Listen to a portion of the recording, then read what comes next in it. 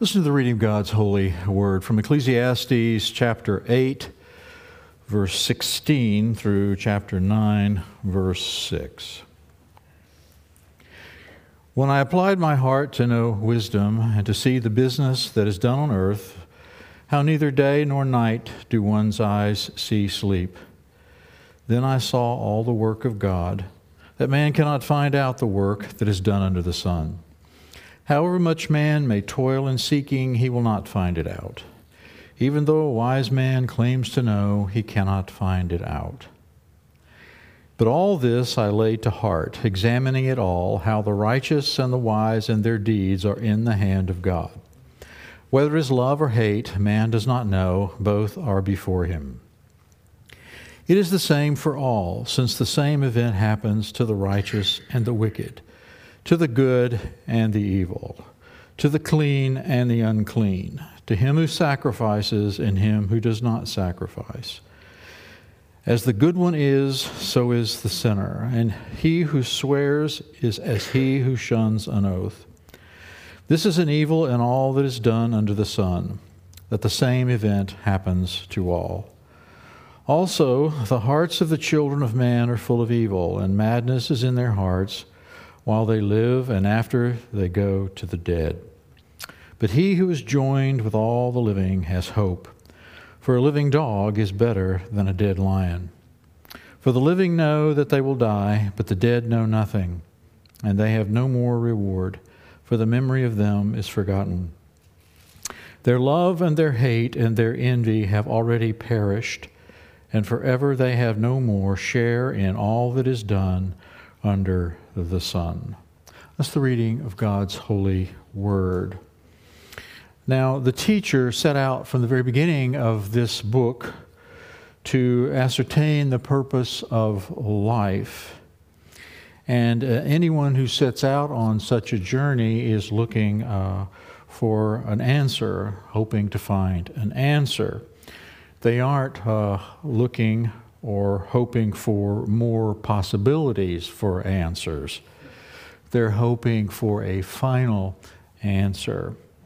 And what the teacher has revealed throughout his journey, as recorded for us in the book of Ecclesiastes, is it's complicated. Samuel Johnson's Dictionary of the English Language, published in 1755, was the work of one man spanning 7 years. It was the definitive dictionary of the English language until the Oxford English Dictionary was published 173 years later. And when Johnson's dictionary was completed, he wrote the following in the preface to the dictionary. Quote, I saw that one inquiry only gave occasion to another, that book referred to book, that to search was not always to find, and to find was not always to be informed, and that thus to pursue perfection was to chase the sun. Such is the conclusion of the teacher as he begins the conclusion of his book. Verse 16, when I applied my heart to know wisdom and to see the business that is done on earth, how neither day nor night do one's eyes see sleep, then I saw all the work of God, that man cannot find out the work that is done under the sun. However much man may toil in seeking, he will not find it out. Even though a wise man claims to know, he cannot find it out. So the teacher concludes that living in a broken world, we find ourselves living in a way that means living with one unexplained thing after another. The seeming unresolvable follows the unresolvable. And in the process, what do we learn? We learn, as he has told us again and again, to rely on God and to trust God, to know the end from the beginning. Why? Because you won't. We won't. So discipleship, our walk with God, is not defined by an outcome. It is a process. So he has learned the weary truth of human longing and the hevel quality of life's pursuits. Remember that word, hevel. All is hevel. It's like smoke. Try to grasp it, it escapes your grasp. So the hevel quality of life characterizes all of human longing and pursuit. If someone claims, and many seem to, if someone claims to know the secret, they are lying. That's one of the great resources the book of Ecclesiastes provides us. It's easy to spot the liars among us. Wisdom, he's telling us and has told us, is worthy to possess, but it too has limitations. Verse 16, when I applied my heart to know wisdom and to see the business that is done on earth, how neither day nor night do one's eyes sleep. In other words, the teacher is telling us here to fail to grasp what he's telling us will lead to what? More and more sleepless nights.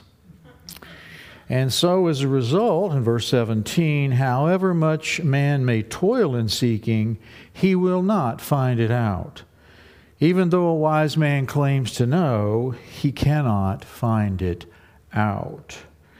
In other words, human knowledge is limited. Human knowledge is limited. By 2020, that was last year, I think, by 2020, we were told that the amount of digital data produced will exceed 40 zettabytes, which is the equivalent of 5,200 gigabytes of data for every man, woman, and child on Earth.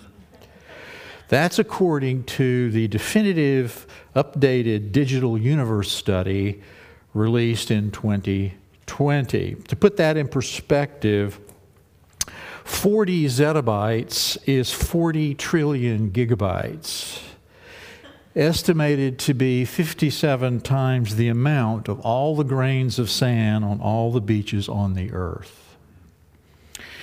They still can't explain the mysteries of the sovereign God in this universe.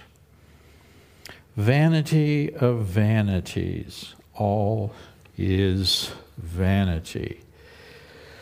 There's a famous quote about life which expresses, in this case, Macbeth's nihilism, a sense of the meaninglessness of life. Macbeth says that after hearing that his wife has died, in the moments right before his climactic battle with Macduff, and in that tumultuous moment, Macbeth is feeling that life is absurd and that nothing has any purpose or meaning. Everything he did to become king will soon be erased by his story coming to an end. Thus, the question, what is life?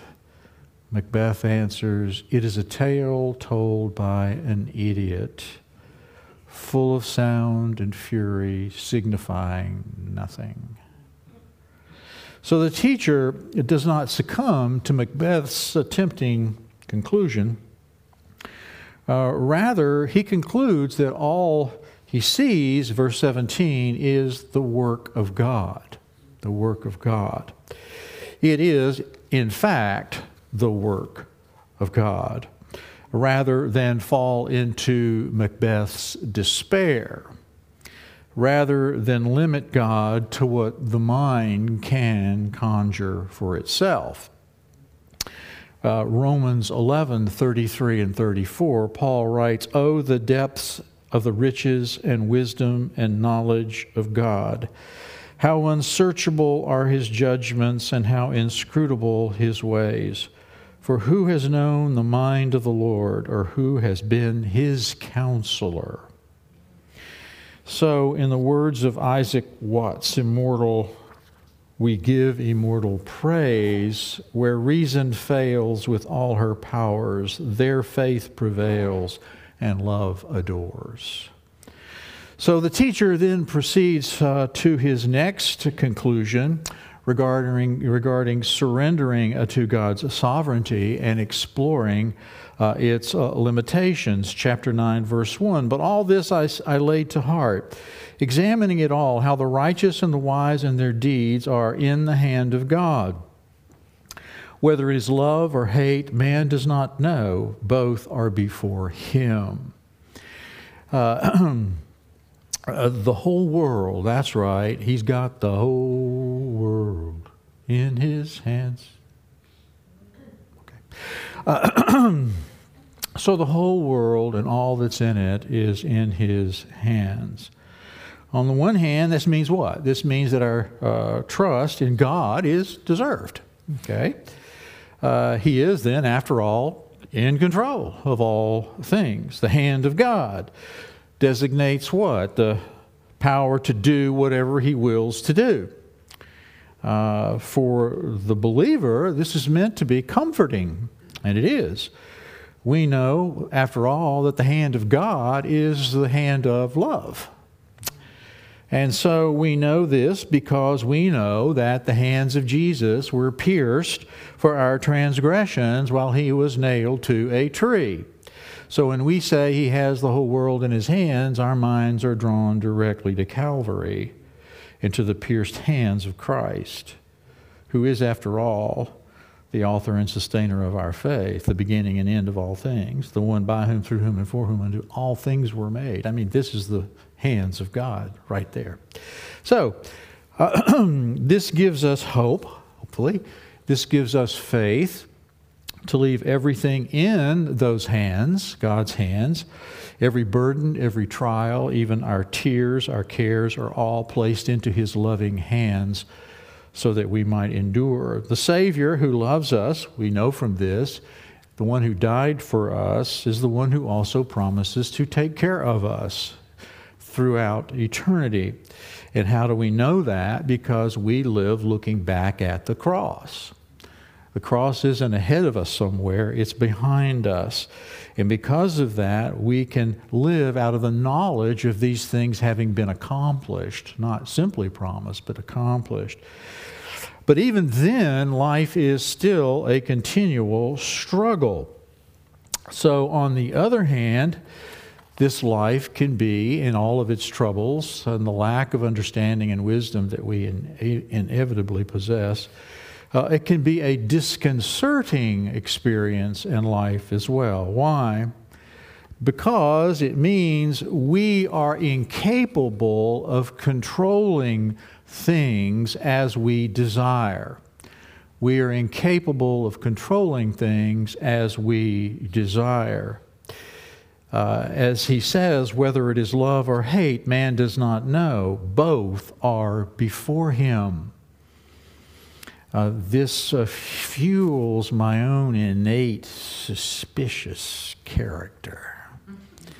So, does he really mean what he's saying, or does he mean something else what he's saying? Or maybe love or hate. Both are before him. But whether it's one or the other, he says we don't know. Now, that probably means that one cannot discern God's love or hatred from the outward circumstances of your life. Now, we hate that, don't we? Because we want to be able to know. Things going well, God loves me. Things going bad, God hates me. I mean, we want to know, but we're told here we cannot know whether good or bad. We can't know. And that is, as we've seen, one of the minor themes of the entire book of Ecclesiastes. Since we've been told this again and again, the same fate awaits the fool as awaits the wise man. how can you divine God's favor from what you experience in this life? Doesn't everyone die? Yes. One cannot discern or know from one's experience whether health or sickness, wealth or poverty, life or death is solid evidence of God's love or displeasure. We all wish we were like those people who could find water.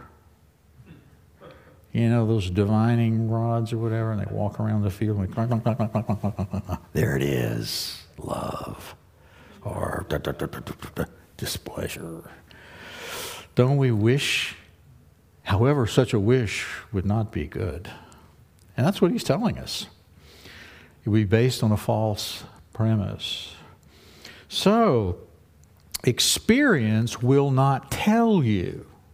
Experience will not tell you whether you are experiencing His favor or something else. And if you think it will, your life is going to be a roller coaster, of course.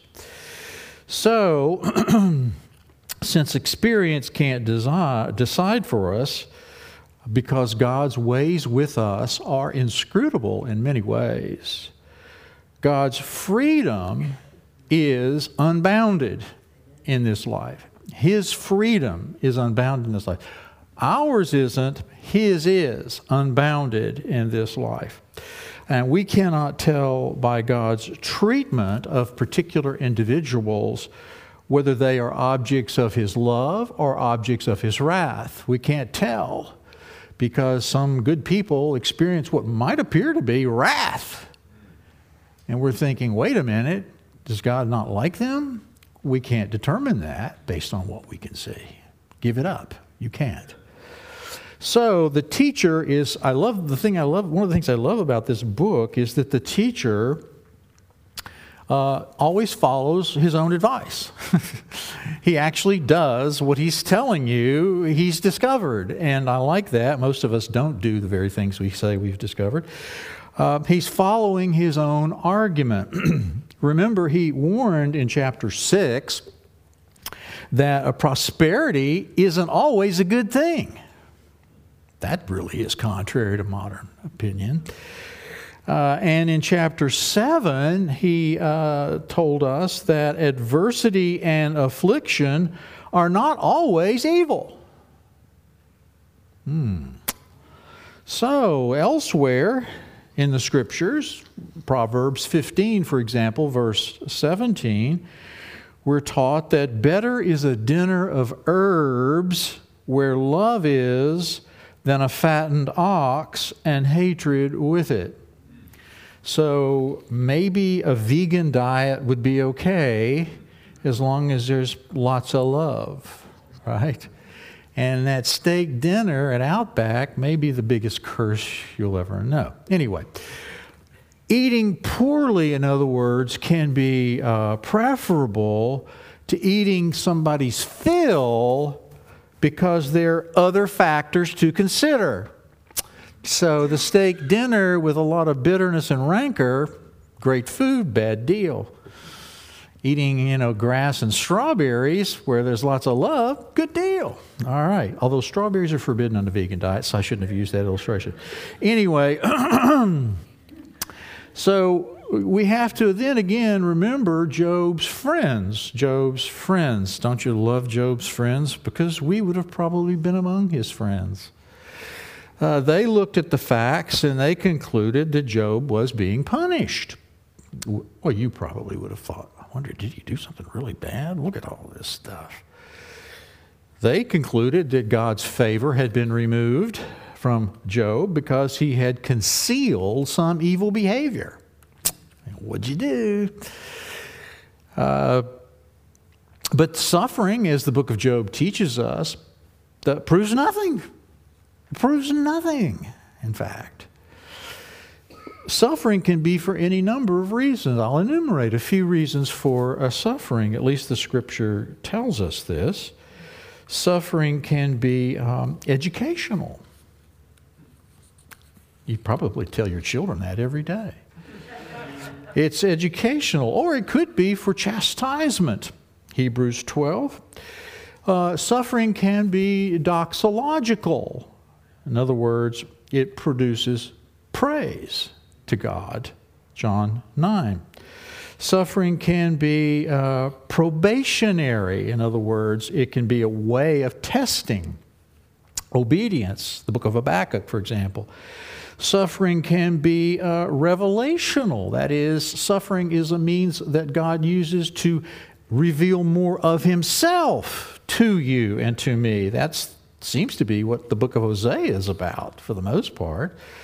Suffering can be a sacrificial form of suffering. Jesus, Paul, etc. Suffering can be punishment. Revelation chapter 2. Verses 21 to 23. Or for some reason, suffering can be entirely inscrutable. Job chapter 1 and 2. As the teacher says in chapter 9, verses 2 and following, it is the same for all, since the same event happens to the righteous and the wicked, to the good and the evil, to the clean and the unclean, to him who sacrifices and him who does not sacrifice. As the good one is, so is the sinner. As he who swears is, as he who shuns an oath. This is an evil in all that is done under the sun, that the same event happens to all. Also, the hearts of the children of man are full of evil, and madness is in their hearts while they live, and after they go to the dead. So, while the teacher here claims that there's no figuring out God's attitude, and waxes poetic, to say the least, about how everyone meets the same fate, chapter 9, verses 2 and 3, he's clear that there is a universal reason for this universal situation. There's a universal reason for the universal situation that he is so aptly described for us. And that is all men and women, no matter their age, no matter their station in life, no matter their abilities, all are evil. There's a universal reason for the universal situation he has described for us. All the hearts of the children of man are full of evil. He doesn't leave any caveats for us there, except that brand new baby. Oh, not evil. Couldn't possibly be evil. No. The hearts of the children of man are full of evil, and madness is in their hearts. Get that? Madness. Craziness. Yeah. Madness is in their hearts while they live. Never skips a day. Whole time. And it even follows them to the grave. Notice what he says. And after they go to the dead. Man. So, this isn't anything new. He's been telling us this over and over, and most recently in chapter 7, verse 20. If there are heavy storms, the righteous get flooded just like the wicked. If there's an earthquake, both their houses fall down. If there's a depression, I'm thinking financially here, if there's a depression, everybody goes broke. Your 401k is not immune to the drop in the stock market, even though you're a God-fearing person. Doesn't matter. But then on the optimistic side, when things are good, a rising tide lifts all boats. The evil and the good too. His stock goes up just like your stock goes up. His house increases in value just like your house increases in value. So a rising tide lifts all boats, the good, the bad, and all the others in between. So in other words, we're never going to be able to separate the righteous from the wicked on the basis of what happens in the world. In terms of circumstances, that will never be the guide for distinguishing between the good and the bad, the just and the unjust. Why? Well, Jesus even said in Matthew 5, you remember, He causes the sun to rise, to shine on the evil and the just. They benefit from that glorious sunshine just like you do. If it rains, their crops grow just like your crops will grow. So it's impossible to determine who has or doesn't have favor from God. So in the end, he says, and after that, they go to the dead. Death is, as you've seen throughout the book of Ecclesiastes, is the elephant in every family's living room. Death is the elephant in everyone's living room. It's that elephant you try to ignore, you don't want to talk about, but it's there all the time. And that's not something that damages your spiritual life. According to the teacher, it gives meaning to your spiritual life. It gives depth to your spiritual life. It puts limitations on your grand delusions of life. Changing your husband, your wife, your kids, your world. Oh, if we only had a president like this. If we only had a Congress like this. If we only had a king like this. Give it up. Remember the elephant in the living room.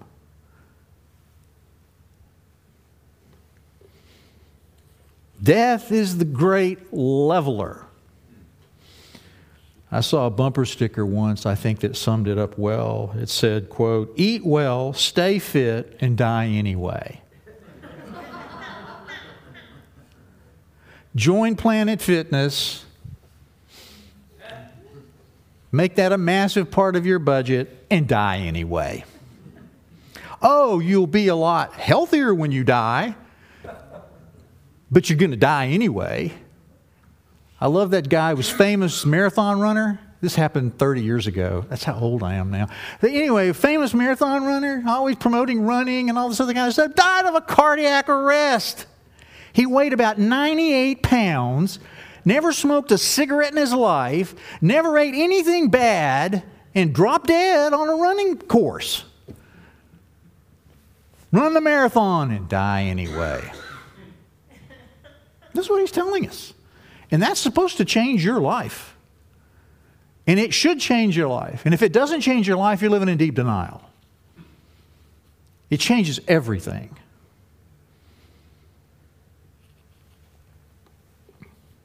One of my favorite novels really was a novella by an English authoress.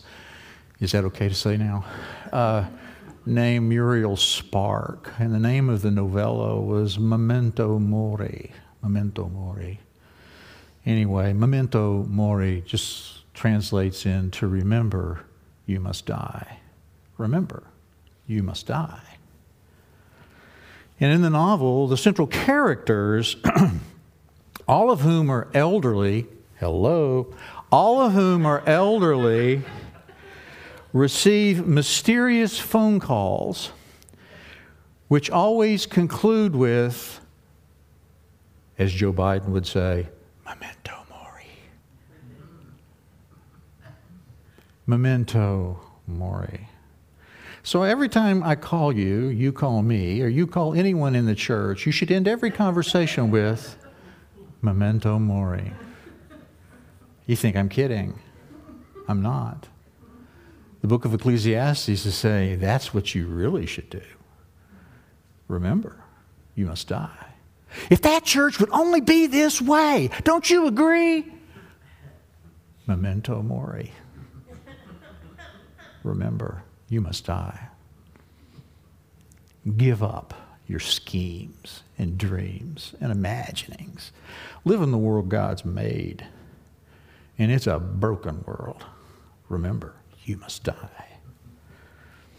And in light of that unyielding reality, verse 4, but he who is joined with all the living has hope. For a living dog is better than a dead lion. Believe me, I'm the dog, not the lion here. For the living know that they will die, but the dead know nothing, and they have no more reward, for the memory of them is forgotten. That's one of my favorite passages. The memory of them is forgotten.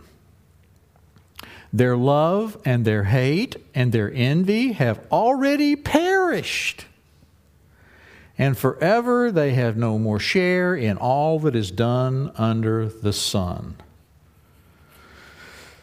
So, simply put, he's saying here, living is better than dying. Living is better than dying. That's why I keep saying, enjoy it. Eat, drink, be merry. God's gift to you. Enjoy every day, every hour, every minute. Living's a lot better than just dying. But oh, by the way, memento mori. You must die. So the teacher here mentions some of the problems associated with death. Death, he tells us, brings ignorance. Yeah. Death brings ignorance. As he puts it, the dead know nothing. The dead know nothing. Well, at least they don't know what's happening on earth. Okay? The end of verse 6 makes it clear that the teacher isn't denying an afterlife. No, he's not saying that. But he's really describing this permanent end to what death in this world under the sun brings. In other words, he's talking about our earthly existence here. He's not talking about our heavenly existence. He's talking about our earthly existence. And that's why the under the sun umbrella is so important for understanding the life we are given in this world, which is a world where death occurs. And that's how we have to reconfigure our thinking, because there's power in doing it. There's power in it. So as soon as we die, he tells us in verse 6, we forfeit our share in all that is done under the sun. So that's pretty important to know. Death also brings irreparable loss. Irreparable loss. For the dead don't gain any earthly reward, or even a heavenly reward if they die outside Christ. Nothing. Death also, he's telling us, brings oblivion. No one remembers the dead when they're gone. As hard as you try. As hard as you hope your children will try. As hard as you hope your grandchildren will try. Eventually the pictures will fade. I don't see anybody out there visiting those Confederate tombstones. Whatever happened to their relatives? They're buried there. I assume they probably all around here somewhere. No. Even the earthly emotions that, for the most part, make us feel alive, feelings like love and hatred and envy that he mentions in verse 6, all of those things will disappear when we die. So when we consider all of the things that we lose through death, physical death, the people whom we love, we lose them. All the little joys of life that we hopefully had on this planet, when we consider all the things like that we lose, it ought to make us what? It ought to make you grateful, appreciative, thankful that you're still alive and you're still breathing. But we get up and curse the world. We get up and watch the news and go, I just hate that guy. So all of that's going to be gone. None of it gives you power or control over anything. and you still can't appreciate that you're alive. Knowing that, you still have difficulty appreciating you're alive. Don't you find that remarkable? Yeah. You're alive and you're breathing. So however difficult life may be, it's better than that. It's better than that alternative. I mean, look, I believe when you die, you go to Jesus, all right? To be absent from the body, to be present with the Lord. But I can't tell you a whole lot about what that's going to be. I know a lot about the new heavens and new earth, and I know a lot about what that's going to be because the Bible tells it to me in great detail. But between now and then, I don't know. Do you? If you do, you got to write a book about it. The intermediate state is a mystery. We don't know. We just don't know. I don't even want to think about it. Why? I don't know anything about it. I know what the ultimate end will be, but I don't know what the in-between thing's going to be. I'm not going to be punished. I'm not going to be treated badly and no one like that. But the Bible is telling us what is now and how you're meant to live now. And oh, by the way, when you do die, one day we're going to have a great meal together with Jesus.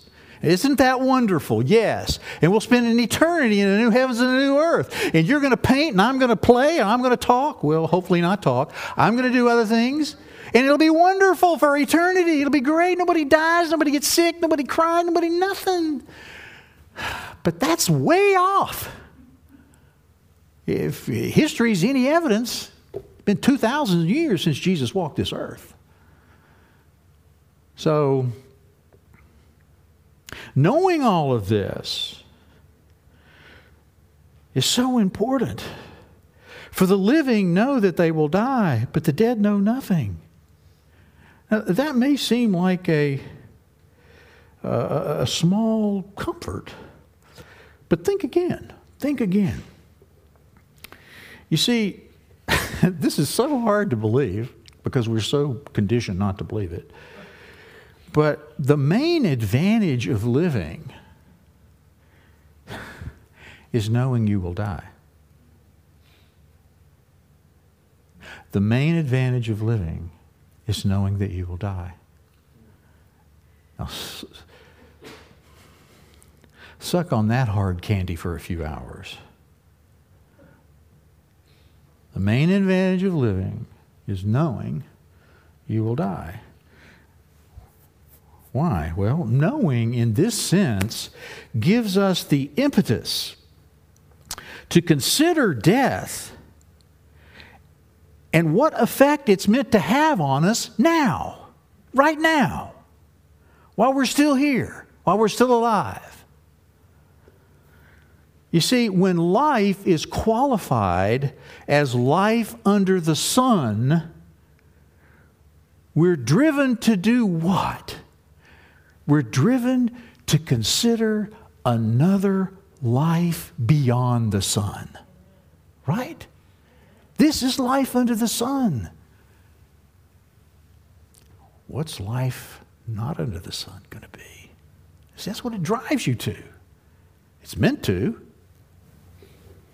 You see, when you get to chapter 12, we discover that there's also a life above the sun.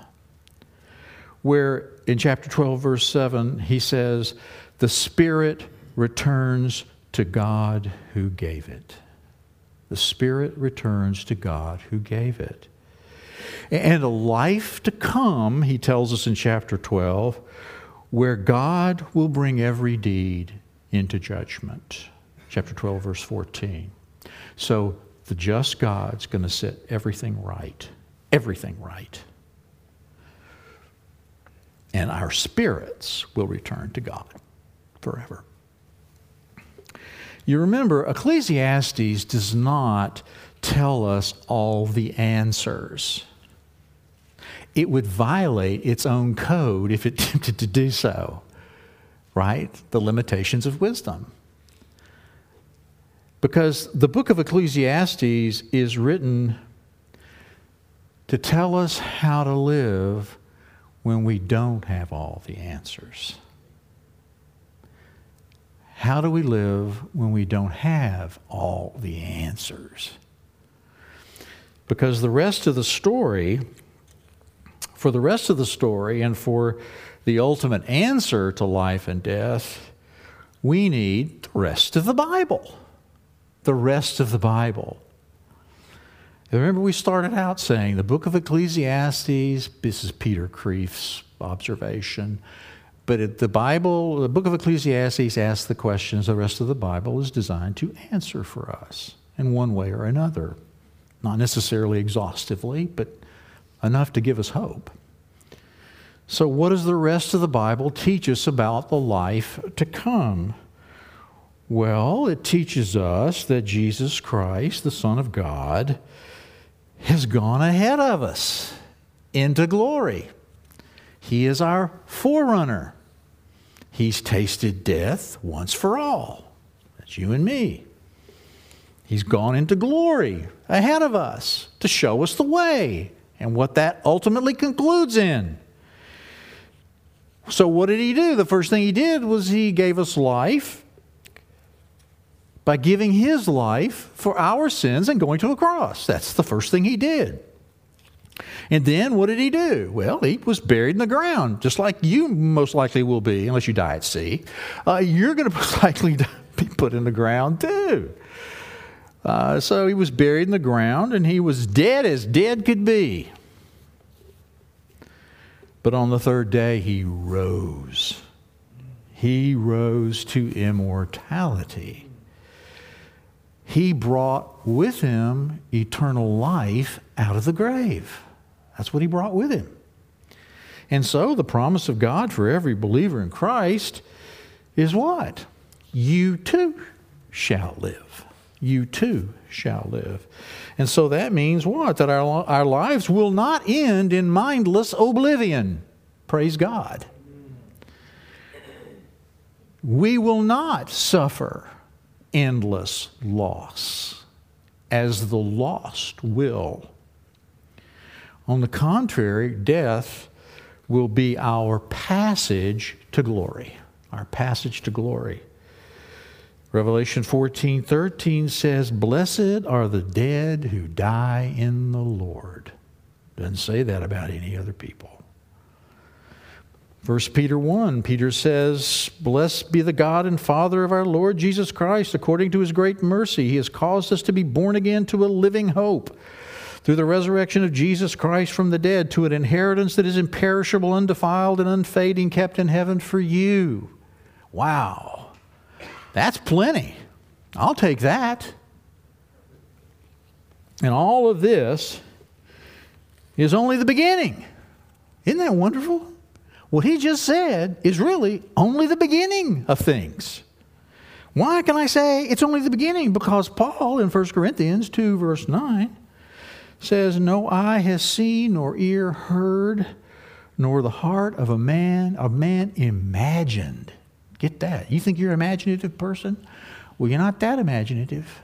You're not able to imagine what it will be. Imagine it. You can't. It's so unimaginable, humanly speaking. What God has prepared for those who love Him. Wow. Now that's hope.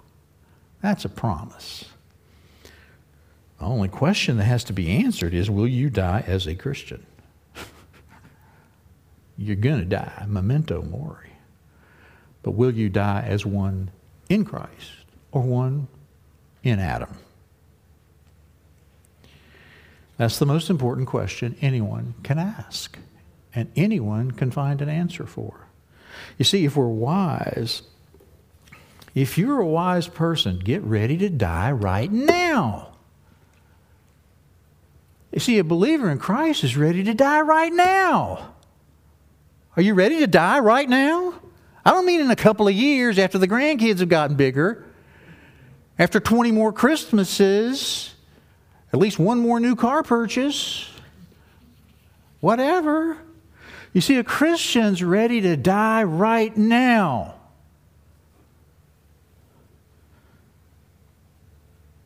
So if you're wise, you'll be ready to die right now. How do you do that? by asking Jesus Christ to forgive your sins and trusting Him to raise your dead body into eternal life, to glory unimaginable. That's how you do it. That's how you get ready to die right now.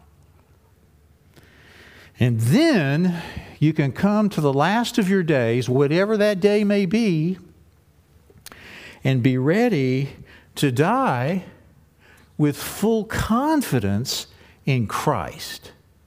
Not in you, but in Christ. Do that. And memento mori, remember, you must die. Let's pray. Father, thank you for the good news. We thank you that the good news has a bad side and a good side. The bad side is you're worse than you ever thought you could be. Your heart is darker than you ever imagined it to be. But the good news is that if you know Jesus, you'll be more loved than you could ever have hoped to be. And the promises are all yours in Christ. He is, after all, the Alpha and the Omega, the beginning and the end. If you're linked to Christ, you're linked to eternity with Him. Where He goes, you go. He's been through this horrible, evil world. He went to a cross and died for my sin. He went to a grave, dead as dead can be. He came out of that grave and He carried eternal life with Him all the way to the throne room of God, where He now sits at the right hand of the Father, always pleading our case, knowing that we are part of His forgiven assembly, His children forever and ever I am. So we ask that you would remind us of this daily, that this is the reality of the world you have made, that we have polluted with our sin because of Adam, and his sin all must die. But because of the obedience of the one man, Jesus Christ, we now may live. For to know Christ is to know life eternal. And we pray all of this in Jesus' name. Amen.